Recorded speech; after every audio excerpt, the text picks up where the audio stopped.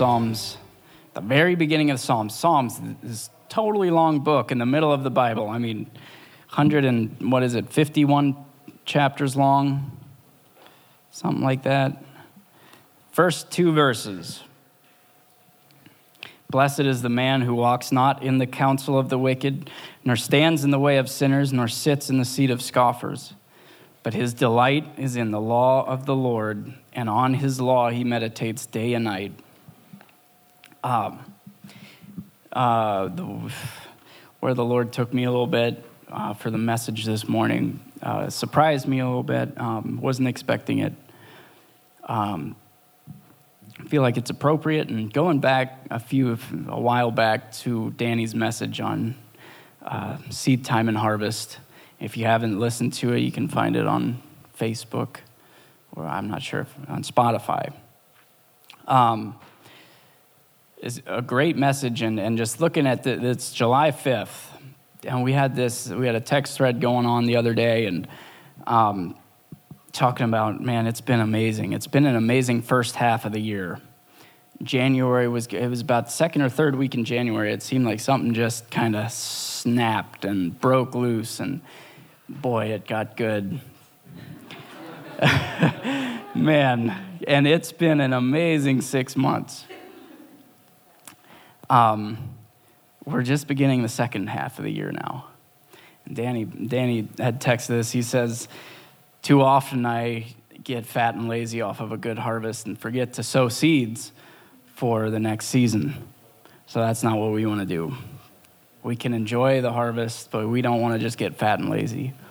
We want to continue to sow seeds so that it can be even better in the second half of the year. And going back, seeds and harvest, pretty simple. You reap what you sow. If you're sowing good seed, you're going to reap a good harvest. If you're sowing bad seed, you're going to reap a bad harvest. Okay? If you don't like the fruit you're eating right now, try sowing something different next time around. So, in this time right now, there's chaos and craziness going on everywhere you look, whether it be politically or socially or culturally, whatever. The wheat and the tares are being separated right now, and it's going to be visible for everybody to see, okay? It's harder than ever, I feel like, right now in America to be a fraudulent Christian. And also to remain in that place.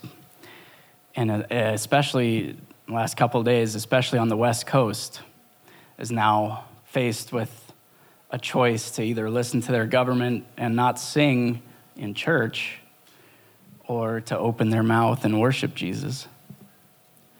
So you've got a choice.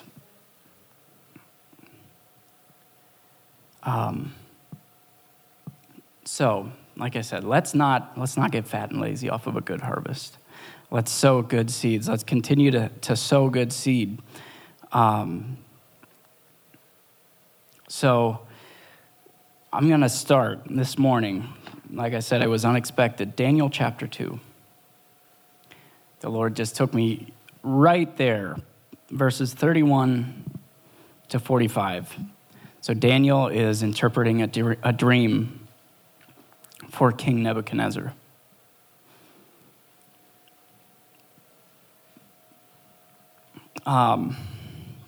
Let's read it together, starting in verse 31. It says, "You saw," it's a bit long, so bear with me, but we're going to read the whole thing. "You saw, O king, and behold, a great image.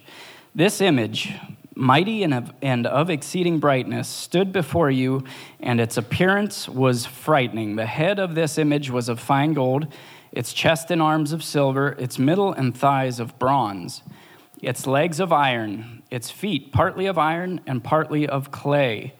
As you looked, a stone was cut out by no human hand, and it struck the image on its feet of iron and clay and broke them in pieces. Then the iron, the clay, the bronze, the silver, and the gold all together were broken in pieces, and became like the chaff of the summer threshing floors, and the wind carried them away so that not a trace of them could be found. But the stone that struck the image became a great mountain and filled the whole earth. Verse 36, this was the dream. Now we will tell the king its interpretation. You, O King of kings, to whom the God of heaven has given the kingdom, the power, and the might, and the glory, and into whose hands he has given wherever they dwell the children of man, the beasts of the field, and the birds of the heavens, making you rule over them all. You are the head of gold. Another kingdom inferior to you shall rise after you, and yet a third kingdom of bronze, which shall rule over all the earth. And there shall be a fourth kingdom, strong as iron, because iron breaks to pieces and shatters all things. And like iron that crushes, it shall break and crush all these. And as you saw the feet and toes, partly of potter's clay and partly of iron, it shall be a divided kingdom. But some of the firmness of iron shall be in it, just as you saw iron mixed with the soft clay. And as the toes of the feet were partly iron and partly clay, so the kingdom shall be partly strong and partly brittle. As you saw the iron mixed with soft clay, so they will mix with one another in marriage, but they will not hold together, just as iron does not mix with clay. And in the days of those kings, the God of heaven will set up a kingdom that shall never be destroyed, nor shall the kingdom be left to another people. It shall break in pieces all these kingdoms and bring them to an end, and it shall stand forever. Just as you saw that a stone was cut from a mountain by no human hand, and that it broke in pieces the iron, the bronze, the clay, the silver, and the gold, a great God has made known to the king what shall be after this, and the dream is certain and the interpretation is sure. So we read in the beginning that, so basically Nebuchadnezzar was the king of the world. Everything, all people, everywhere, the birds of the air, everything was under his rule at this time. Quite possibly the greatest kingdom the world will ever see, because according to the statue, the next thing that came after him was inferior, and so on and so forth. So there will never be another kingdom on this earth like there was in Babylon with King Nebuchadnezzar. So we have the head of gold. We have the chest of silver, the thighs of bronze, legs of iron, and then way at the bottom, and this is what we want to focus on, is feet that are partly of iron, partly of clay. So what does that paint a picture in anybody's head? I believe today we are in the age of iron and clay, of the feet. And especially here in the Western world.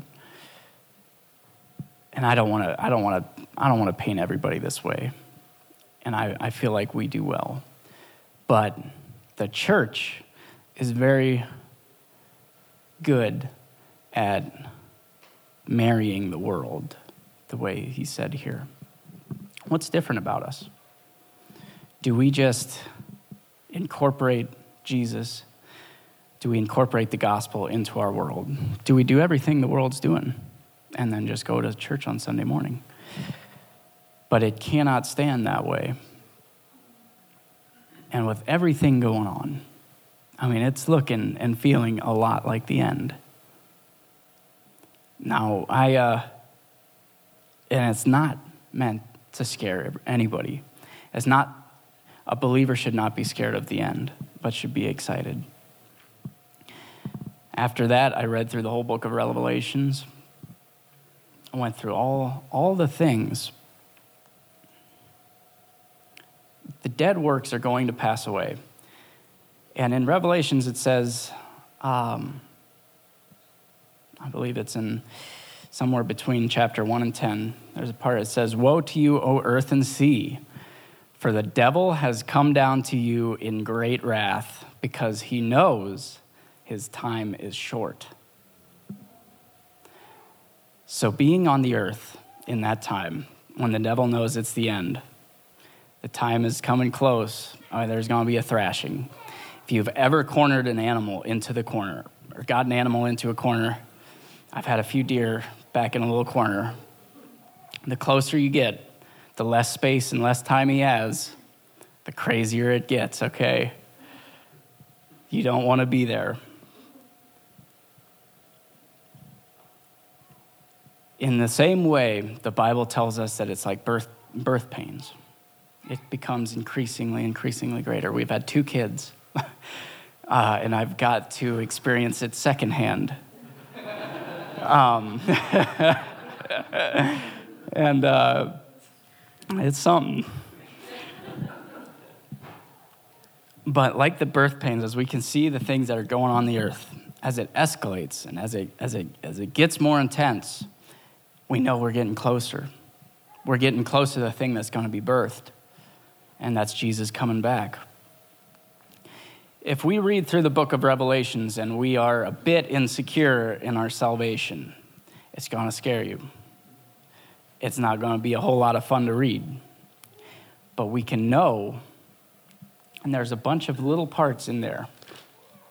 As far as it goes, you can read about the mark of the beast and all that stuff. And you talk with anybody that is spends a lot of time eating from the vine of Facebook and the news and who knows what else. Boy, the mark of the beast is close. All that stuff. But it says in Revelations verse 14, verse 9, it says, if anyone worships the beast and receives the mark of the beast on his forehead or on his hand, he will drink the wine of God's wrath. So it's not simply a mark, it's also worshiping. It's a continual act of worshiping the beast in the end. So I believe Christians may be deceived in the last days, but I don't believe that it's going to be as easy to be deceived as it might feel like in your head right now. You know Jesus, you're going to be able to see it. Okay? Don't be scared. Don't get scared by that stuff. In verse 12 of chapter 14, it says, and this is a key part, here is a call for the endurance of the saints, those who keep the commandments of God and their faith in Jesus. And James tells us that faith is not free of works. There is also works that are attached to faith. And in Revelations, it tells us, keep the commandments, number 1, and keep your faith in Jesus.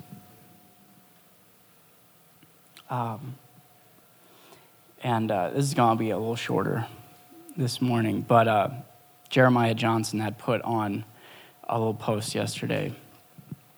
I think it was yesterday. Maybe I just saw it yesterday. And I want to read it to you guys. And it's what's in my heart, and it's what, it convicted me. I'm just going to read it.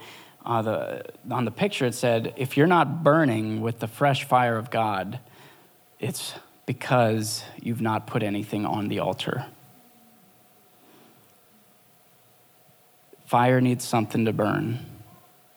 And it says, I'm convinced from God's perspective that much of the prophetic movement has fostered a culture of spiritual babies who are craving sugary words of destiny while their teeth rot. Prophetic conferences and meetings are jam-packed with bellies that are malnourished because they have never been taught the deep truths of Scripture. They love to laugh and fall down, but they have never trembled under the fear of the Lord. They are addicted to personal prophecy and fire funnels, but know nothing of holiness or consecration. And then he goes on, he says, we need way less personal prophecy and people falling over, and way more exposition of the Word of God and emphasis on character and integrity. Don't be full of excuses when you should be full of fire. It's time to lay our lives down on the altar once more.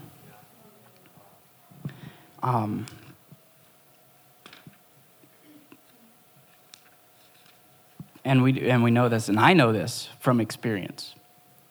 When that's all you're getting filled with, when that's all you're doing, if that's as deep as you're going, if as deep as you're going is getting personal prophecy, getting ministry, oh, I need a word. Somebody give me a word. If that's all the effort you put into it and that's all you receive, it lasts a short time.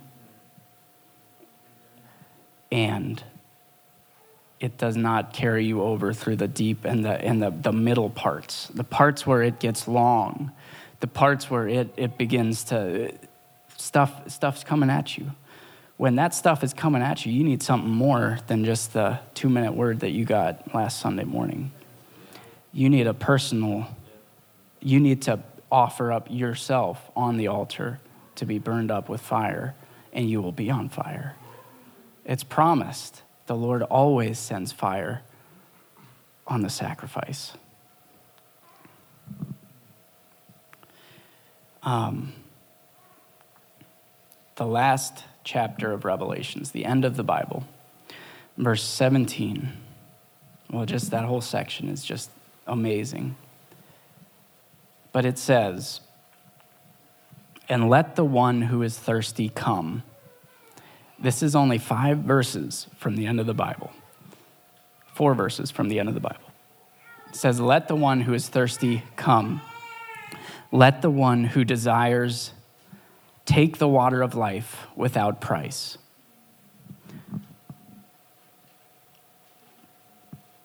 And I want to put this in real quick.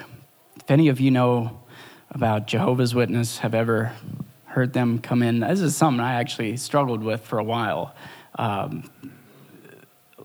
back a few years. But they believe, and Revelations talks a lot about 144,000. The Jehovah's Witness, if they come, they'll believe that once that number's met, there ain't no more room in heaven. So this is something I struggled with for a while. And I just want to, if any of you are struggling with something that you've heard that number and you're not sure, I want to put that to rest. Where are we at?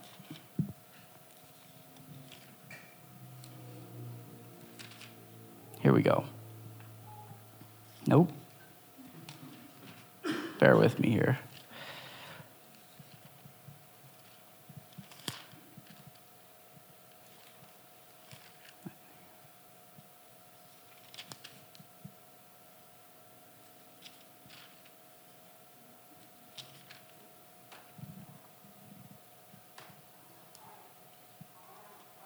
I'm having trouble. If anybody knows exactly where that is, shout it out. Thought I did. Here we go. Found it.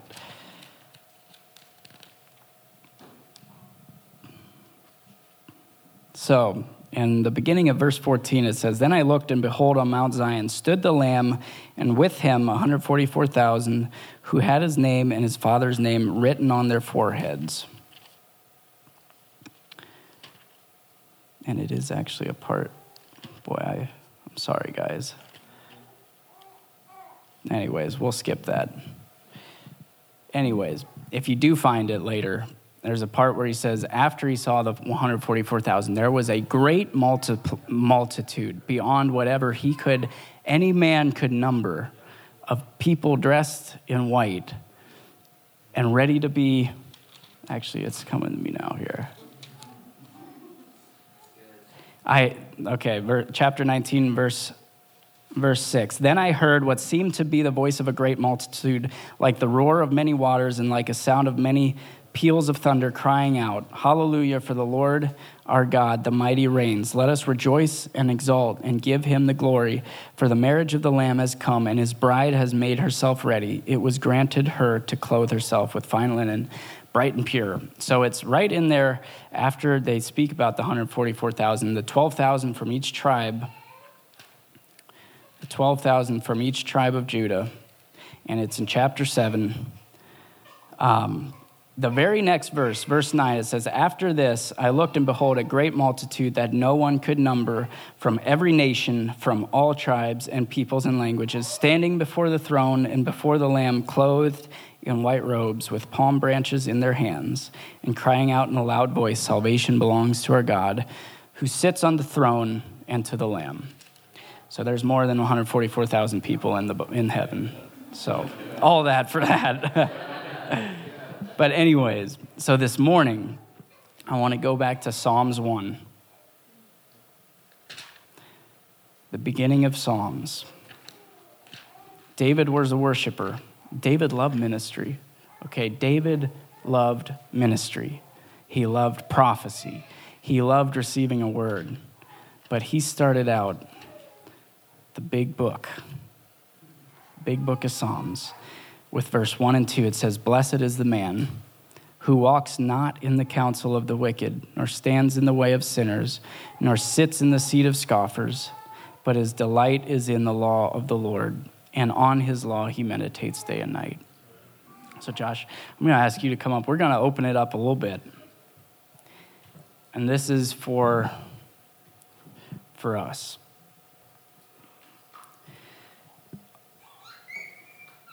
A lot of times, too many times, we can hear, the word of grace. We can hear grace preached. And deep in there's something that in you that wants to take advantage of that. It wants to take advantage of that and keep you continuing in sin, keep you continuing in what you're doing, keeping you untransformed. And then it wants to remind you of that, like, oh, you're all good. This ain't bad for you. This is fine. Just, he loves you. He'll forgive you. Keep doing it. That's a lie. That's bad for you. The truth is that we do not want to sit in the counsel of the ungodly. We want to meditate on his law day and night. There's a deeper place to go. There is more than just coming up and getting ministered to. But there's a character and integrity that we want to build in our hearts. So we're going to open up for ministry time a little bit. And this is not a condemnation. This is not saying you're wrong. This is an invitation. This is an invitation if you've had something that you want, that it's not right. Put simply, there's sin. There's sin there that you don't like. There's sin there that's stealing your life. Sin there that's stealing your joy. Maybe it's mindsets. Whatever it is, lay it down. Build the character. Build the integrity. Maybe this is an invitation for you to set up, consecrate this time, give it to the Lord, and put a stake in that you're going to seek him. You're going to seek him in a deeper and a different way than you have before. You're going to get in the Word. The Word is going to, I love what Ryan shared. The truth will set us free. And you know what that means? The more truth you have, the more free you're going to be. The more truth you have, the more freedom you'll have also. So I just want to pray. Why don't we all stand? And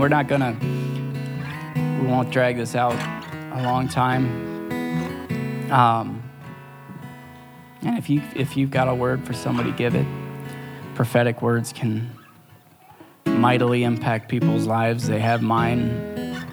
I am currently walking in probably 4 or 5 different ones. But when you receive a word, you need to keep it. You can't just throw it out. You've got to keep it in your heart so that it can grow. Jesus, thank you so much for this morning. Thank you for each heart that's here.